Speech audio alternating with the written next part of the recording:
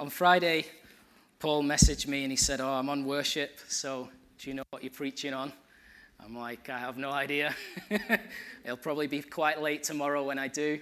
It was quite late last night when I went to bed, content with a reworked message that I shared with the people last Sunday in Ukraine. And then in the earlier hours of this morning, while I was desperately wanting to go back to sleep, other things came. And as we're talking about this need for people to encounter God, that he's here in this place, you'll have heard elements of this before. I talk about the Holy Spirit and the need for him. Because wherever you go and whomever you're with, one thing you always see is that we need him more and more. Whether it's a very first encounter, whether we've never known the increased sense of his power, increased sense of being with God that he brings, a sense of conviction. You know, the Holy Spirit, to be full of the Holy Spirit is to become like Jesus. And so some people will associate the Holy Spirit with a certain element of God. So the Holy Spirit may be an it to them. So he is an anointing. He is a gifting.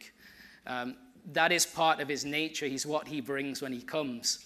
But he's more than that. To some, he's the sense of conviction, the guide, the one that, to others, he's the one who brings us into the place of intimacy. But all of these things are who he is and what he wants you to experience. And to summarize it just in one thing, having the Holy Spirit, knowing him more, gives you an increased awareness that God is in this place.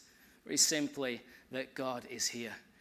And the less that you know him, the less it's kind of, well, I've accepted Jesus and I'm thankful that he's died for me and one day I'll get to heaven and I'll struggle along the way. The less you're going to walk daily understanding God is here.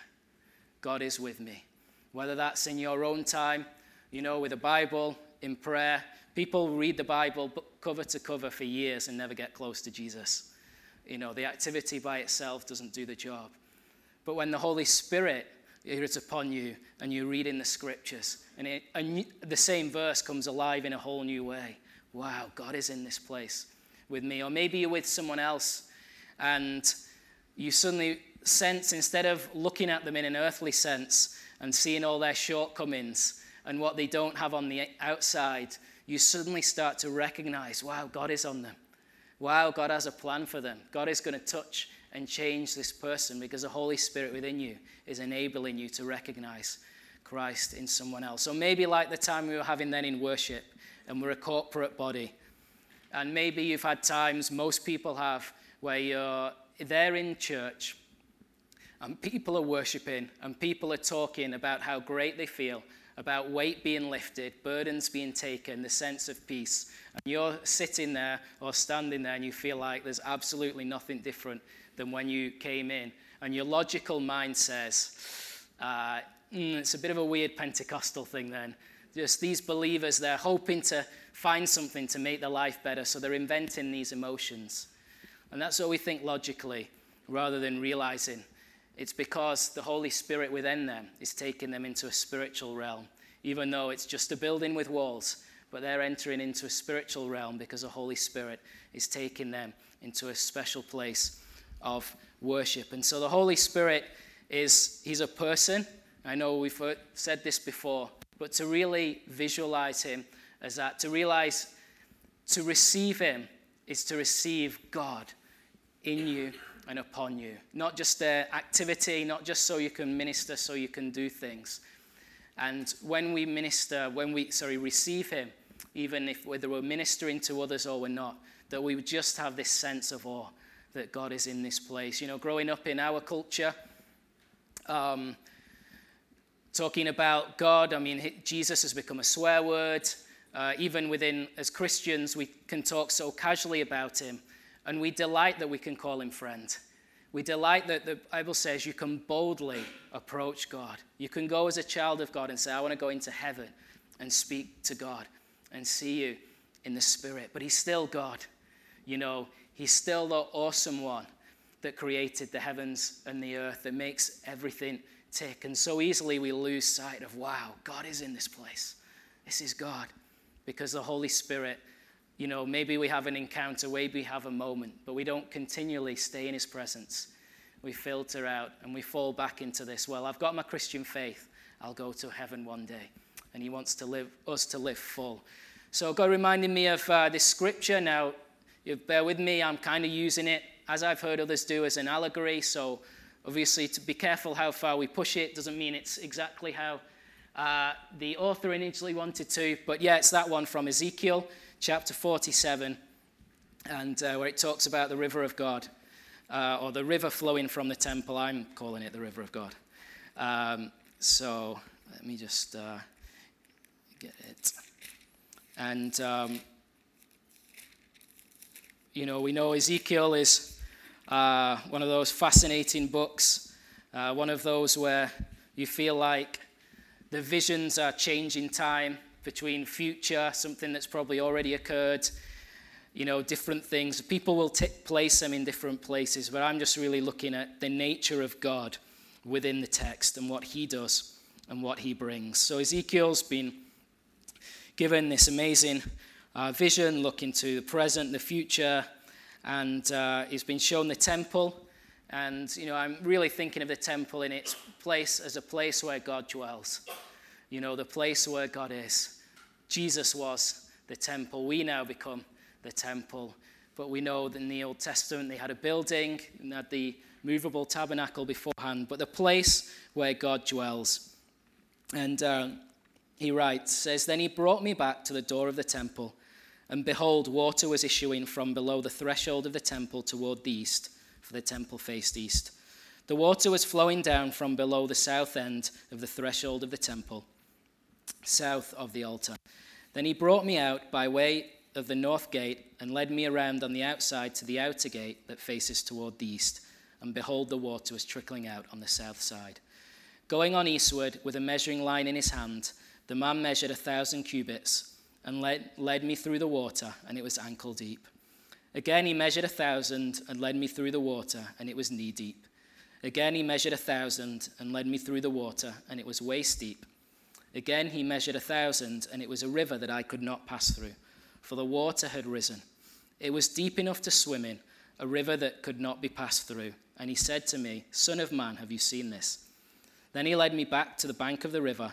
As I went back, I saw on the bank of the river very many trees on the one side and on the other. And he said to me, this water flows toward the eastern region and goes down into the Arabah and enters the sea. When the water flows into the sea, the water will become fresh.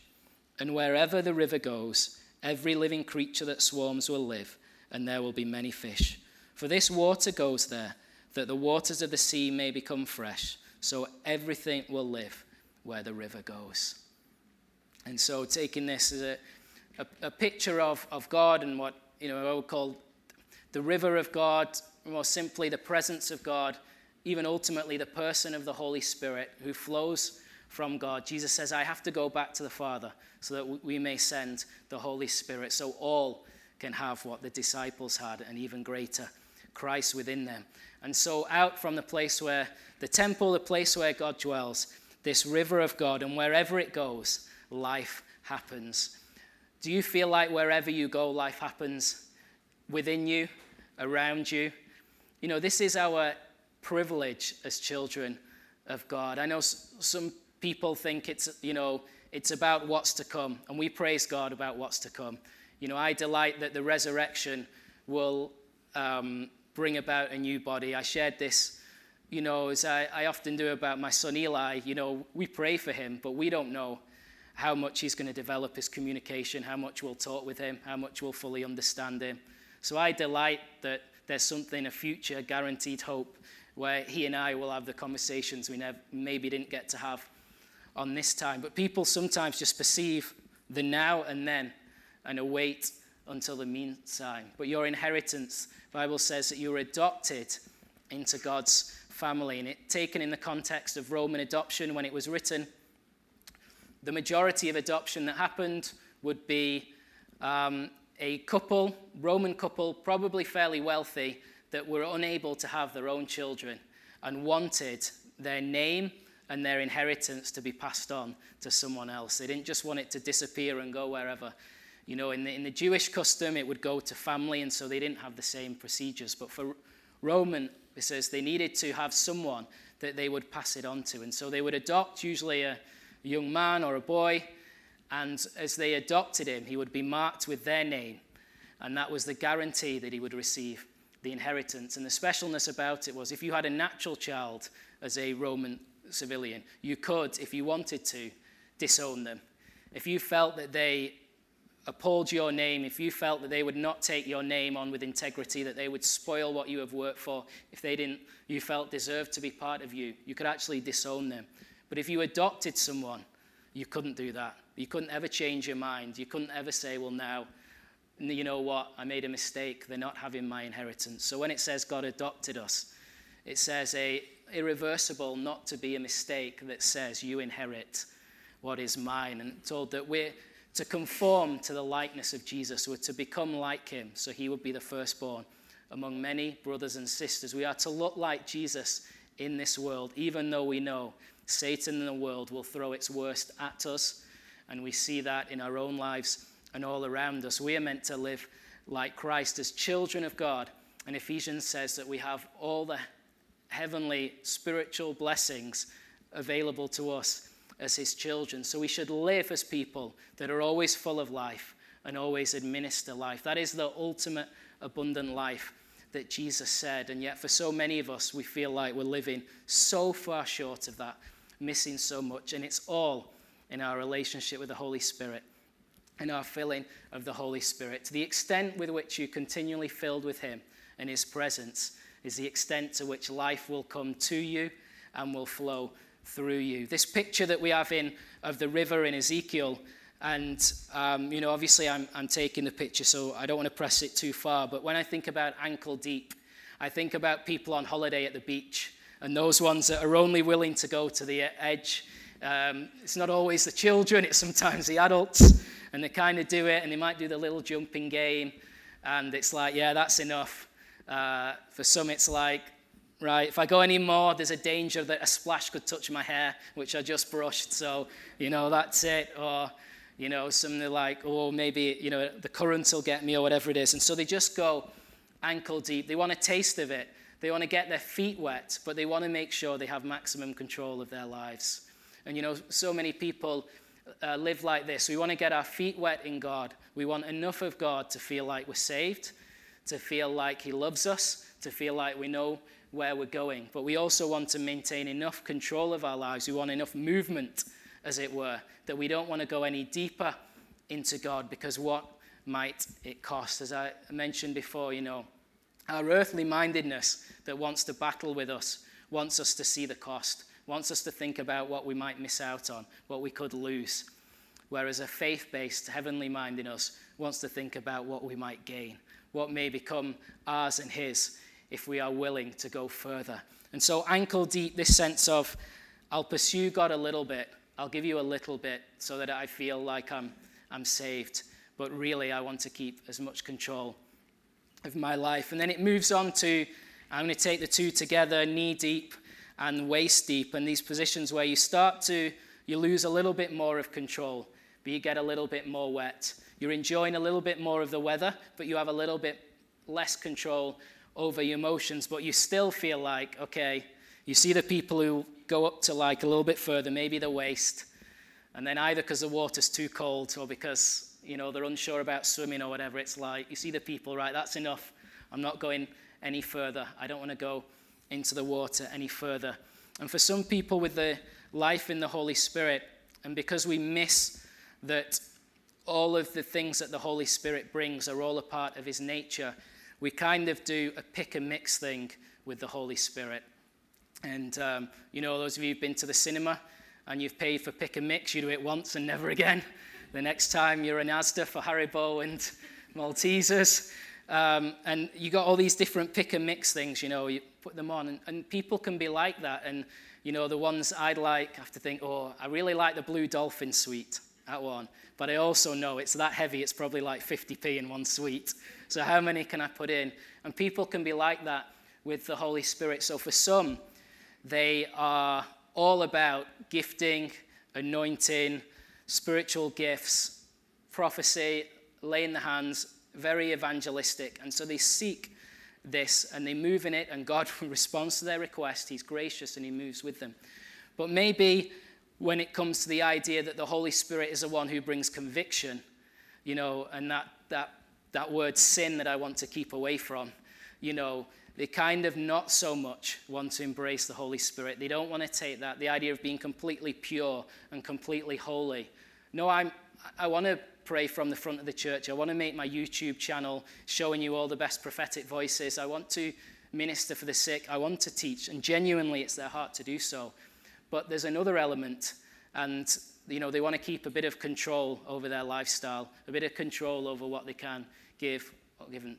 But there's also people who are other than that, and I think these are probably the two most things about the Holy Spirit that people find controversial. I think most people accept and are happy with the idea of the Holy Spirit being given to guide us, to teach us God's truth, that he helps bring us into a closer relationship than Jesus. But things that we can be uncomfortable with, particularly sin. And then the other aspect is those that would rather remove chapters from the Bible where Paul says, I wish you would eagerly desire the spiritual gifts, especially that you may prophesy. And so they'll say, but it's okay because, look, Paul says that God gives gifts however he wants, and I've been given a gift of hospitality, so I don't need anything else. I've got this gift. And he says, but he says, pursue eagerly. Pursue with everything you have the gift of prophecy, because it is of most benefit to the church. He says, I wish you all would speak in tongues, but even more that you would prophesy. We say, no, you see, that's not a gift for me because, I've got this one, and God only gives one here and one there. God responds to your desire as well. In his sovereignty, he also combines, as we know, with his will. And so this knee-deep, waist-deep, where I want to choose part of what I think the Holy Spirit means. So maybe some people, they grasp the idea that I'm meant to be pure, I'm meant to be holy, I'm meant to be at one with Jesus. And so they seek the Holy Spirit and they read those scriptures and they ask him. But then when it comes to some of the things to do with giftings and the power and the idea that as children of God we should see miracles, that's when the skin curls and they get uncomfortable. But it's the same Holy Spirit. That's what he brings. So he brings conviction, he brings guidance, he brings power, he brings giftings. All of these things, the scriptures tell, are in the nature of who he is and what he brings. And so those who really want to get to the stage where we can swim in this, where the water submerges it, where I'm so full of the presence of the Holy Spirit, I'm so going in the river of God, where he leads, flowing with it, are those that want to receive, ask for and receive everything that the Holy Spirit is. That's purity. That's being able to say, God, you show me what sin is in my life, and I'm going to get rid of it, however hard it is. It's those who say, you want me to be someone who prays and who prophesies, then however hard that is for me, however anxious that makes me, if it's you, I want to do it. The Holy Spirit is the one who actually brings intimacy. So many people's relationship with the Father, God, is it's like their 21st best relationship in their life. They've got a load of other ones. It's not meant to be like that. It's meant to be the most intimate, the most deep. The blessing of marriage is meant to be the most intimate and deep human relationship, and yet ultimately it functions as a picture of Christ and his bride. The very most powerful thing is us and our Father God, us and our Savior Jesus. And it's the Holy Spirit that lifts that. And so swimming in the river, and to be a little less, I guess, charismatic language, to just be receiving all that the Holy Spirit is to have deep intimacy with God, a deep sense of conviction to sin, a deep awareness that God is in this place. And not because of how I feel, but because of who he is. I can lay hands on the sick, I can prophesy, and I can do all of these things. And so for some, we do the pick and mix. We choose. We take the bits that feel most comfortable. I want to assure you that if you've accepted Jesus, you have the Holy Spirit. Ephesians 1 says he's given as a seal. In 1 Corinthians 12, it says that no one can say Jesus is Lord except the Holy Spirit. So if you can say Jesus is Lord, you have the Holy Spirit. but the extent to which you know him and receive him is the extent to which you'll be like that river that brings life, full of life, and brings it to all that they come. And to follow it on from that, and the extent to which you'll receive the Holy Spirit is the extent to which you desire him. And I remember Heidi Baker, I think Bill Johnson, and others once when I was a younger believer, I think you've heard me say this before, saying, you can have as much of God as you want. And in my youthful, zealous ways, I was like, I do not like that sentence. Fully Calvinistic kind of place that I came from. Like, God will decide how much of God I get. That is God's right. God can decide it, and he can give me however much of him he wants.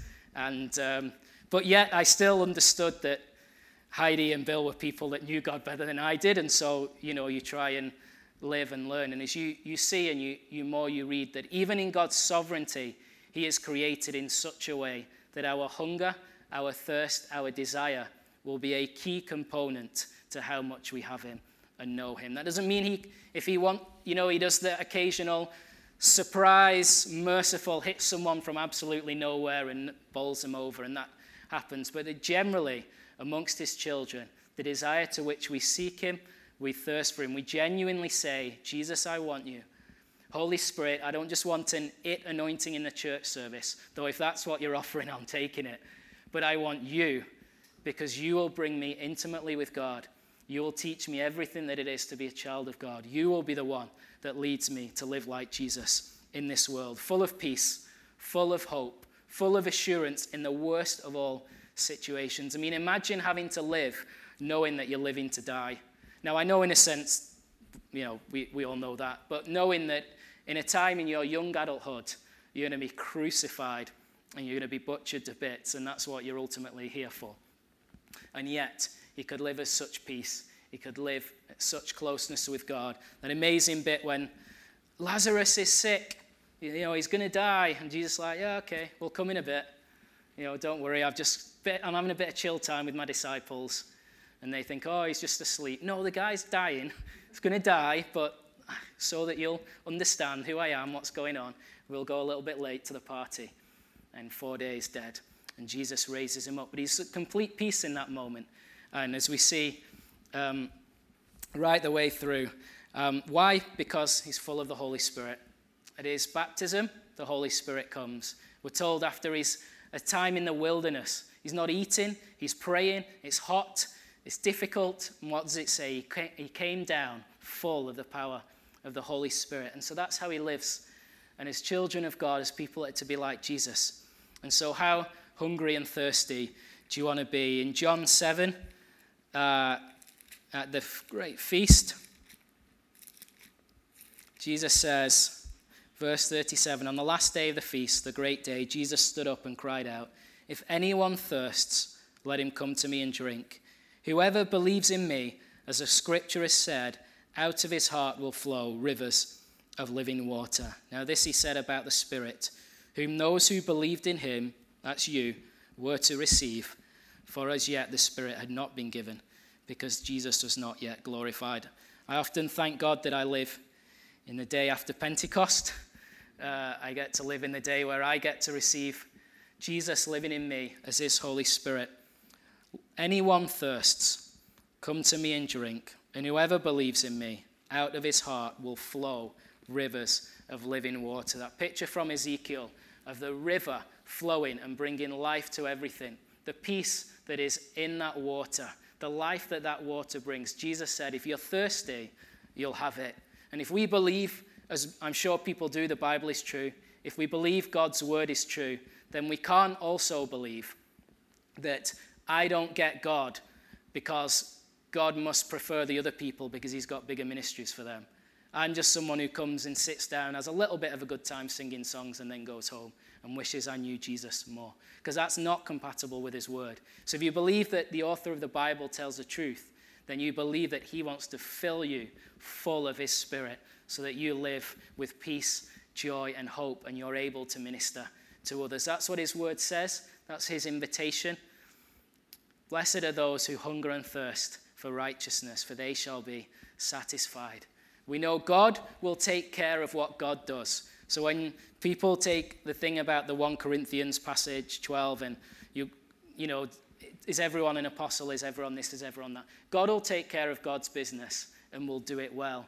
But in that scripture, what we're given is to eagerly desire his Spirit, to eagerly desire the gifts, to eagerly desire to thirst after Jesus, just so you know. So when you're on your own and you're sitting somewhere, or you're on a walk, or you're standing, enjoying God's creation, or maybe you're worshiping, or you're just resting, you know, lying in bed, or maybe you've got a newborn baby and you're just there lying and you can't quite get to sleep because you have to be there, that you can be in that moment aware God is in this place and I can know him and I can be in love with him. Not just sing a song that I love him, but he's my 21st favorite person in the world, in the universe. But I can be truly in love with him because that's his design, but it's about your hunger and how much. Do you want to hunger like the psalmist, Psalm 42, the setting for that beautiful song, As the Deer Pants for Water. As the deer pants for flowing streams, so pants my soul for you, O God. My soul thirsts for God, for the living God. Deer after a chase has to find drink or it will die. You know, if it's managed to survive the chase, it's got away from the hunter, but I have to have my drink. I have to know. This is a language that the psalmist is using to picture how he wants us to come before God. You know, the world will throw so many other attractions, but at the end of the day, really think, are they worth it? As Peter said, where would I go? Jesus said, are you going to go away? Where would I go? You alone have the words of eternal life. And yet we want to so easily turn elsewhere. I said I want to pray for you again at the end, and I'm going to do that. I just want to finish with one story, my favorite story. Not everyone will have heard it before. I'm sure many of you have. It's my favorite one to tell, about the children of Mozambique. And 2010, Charlotte and I went to Mozambique for 3 weeks. And, you know, because we'd read so much about Heidi, we'd heard her and her husband preach and the work that they did. And so we wanted to see it, see whether we wanted to pursue that further. And so we went, and while we were there, I was reading Heidi's book, Compelled by Love, as I probably do more any other book other than the Bible. And it's basically just, she teaches through the Beatitudes from seeing what Jesus has done in Mozambique. And so she writes about the time in the beginning when they were first in Mozambique in 1995. Her and her husband went because they read a report in a magazine that said, by however they measured it, that Mozambique was the poorest nation in the world.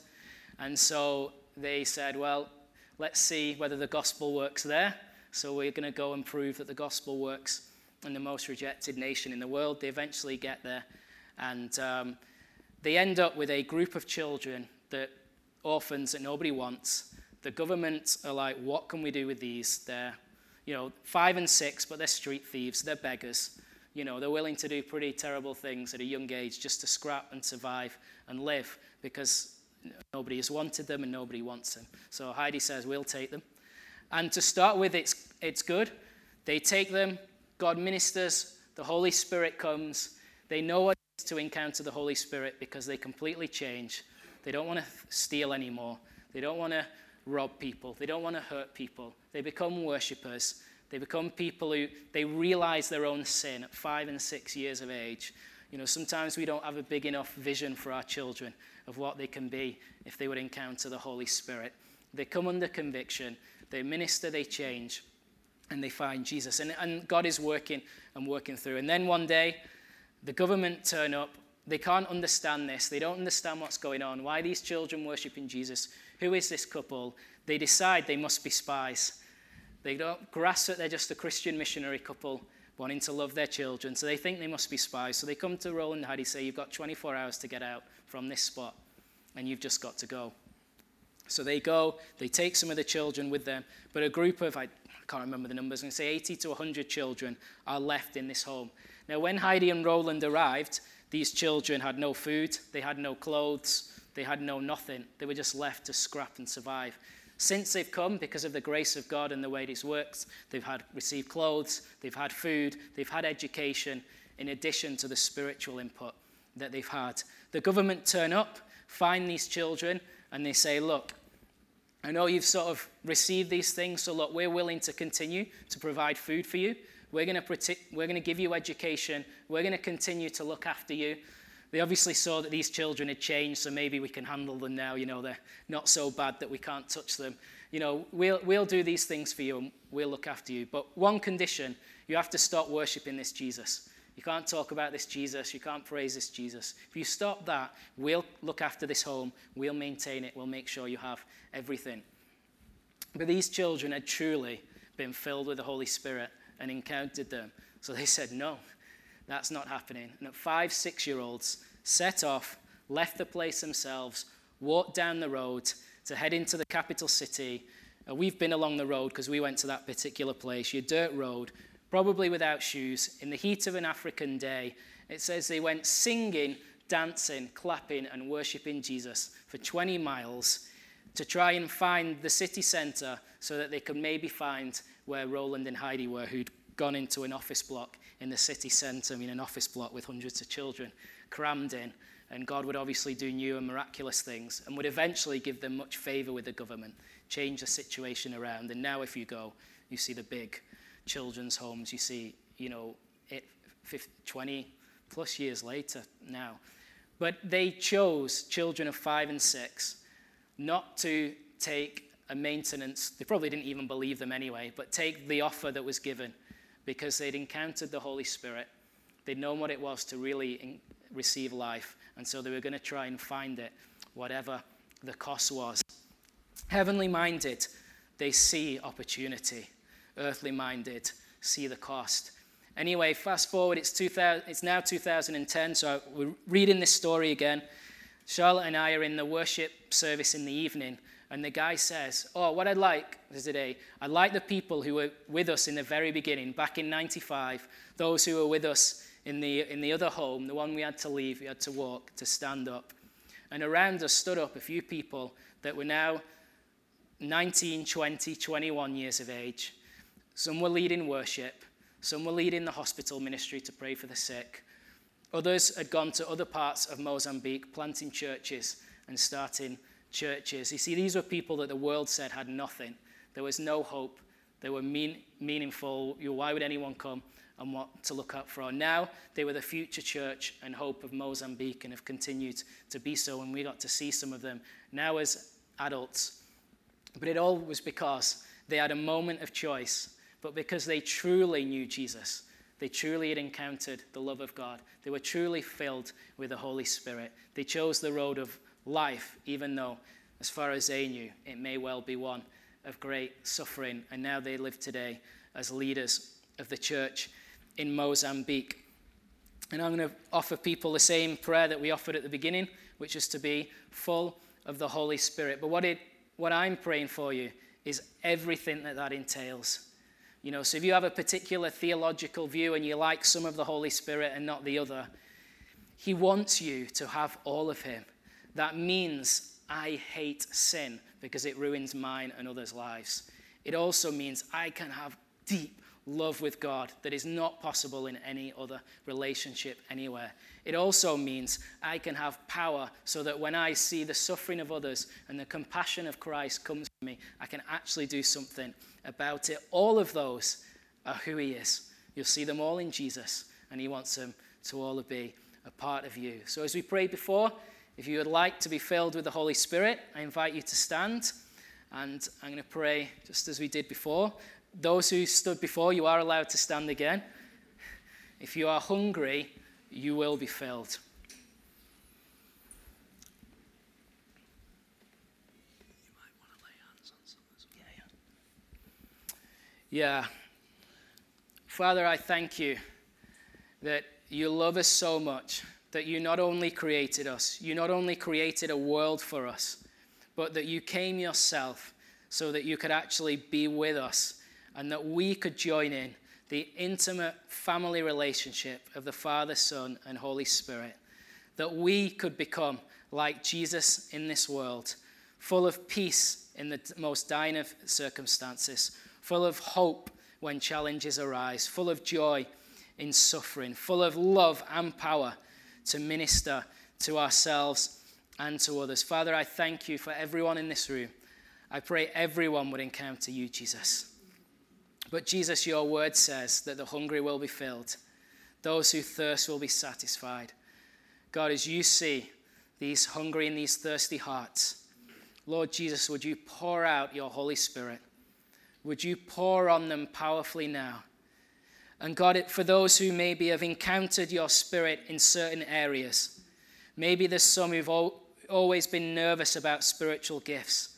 I pray that their minds and hearts would be open and they would experience a power that would actually bring a new joy to their life, that they would realize that they are good enough to do the things that you did because you said so, because you said greater things than these will your followers do. Those who have struggled with sin, those who have difficult lifestyles that have wanted to shy away from the Holy Spirit's conviction, I pray that they would understand it is the greatest thing to happen when you can take sin and bury it and put it away from ever and feel holy and feel pure and feel like a child of God. Love and peace. God, I pray that the people would feel like a river of life, like a river of water where it is fresh and it brings life and they feel light, but they also feel that they are here to minister to others. They are here for such a time as this to bring you into this world. In Jesus' name, amen. I'm going to ask Paul and the guys to come back if that's possible, if you can do the inside out, because that's the cry should start from the inside out, to know him deeply and desperately for it to overspill on others. And we've prayed generally for everyone, so I'm going to invite anyone who wants me to lay hands on. So another way that we minister while the worship's going on, just invite you to come to the front. And I'll lay hands on you, speak whatever God wants to say, minister to you, and just pray with you that way. So I invite you to come forward as we're worshiping. And really, guys, I know that the time is past 12, but this is the Lord's house. It's for him to do what he wants. So feel free to worship away. You're always free to go down and have a drink. You're not here on compulsion unless the Spirit is compelling you to receive more of him. And in that case, don't leave until he has done what he wants to do in you. Amen.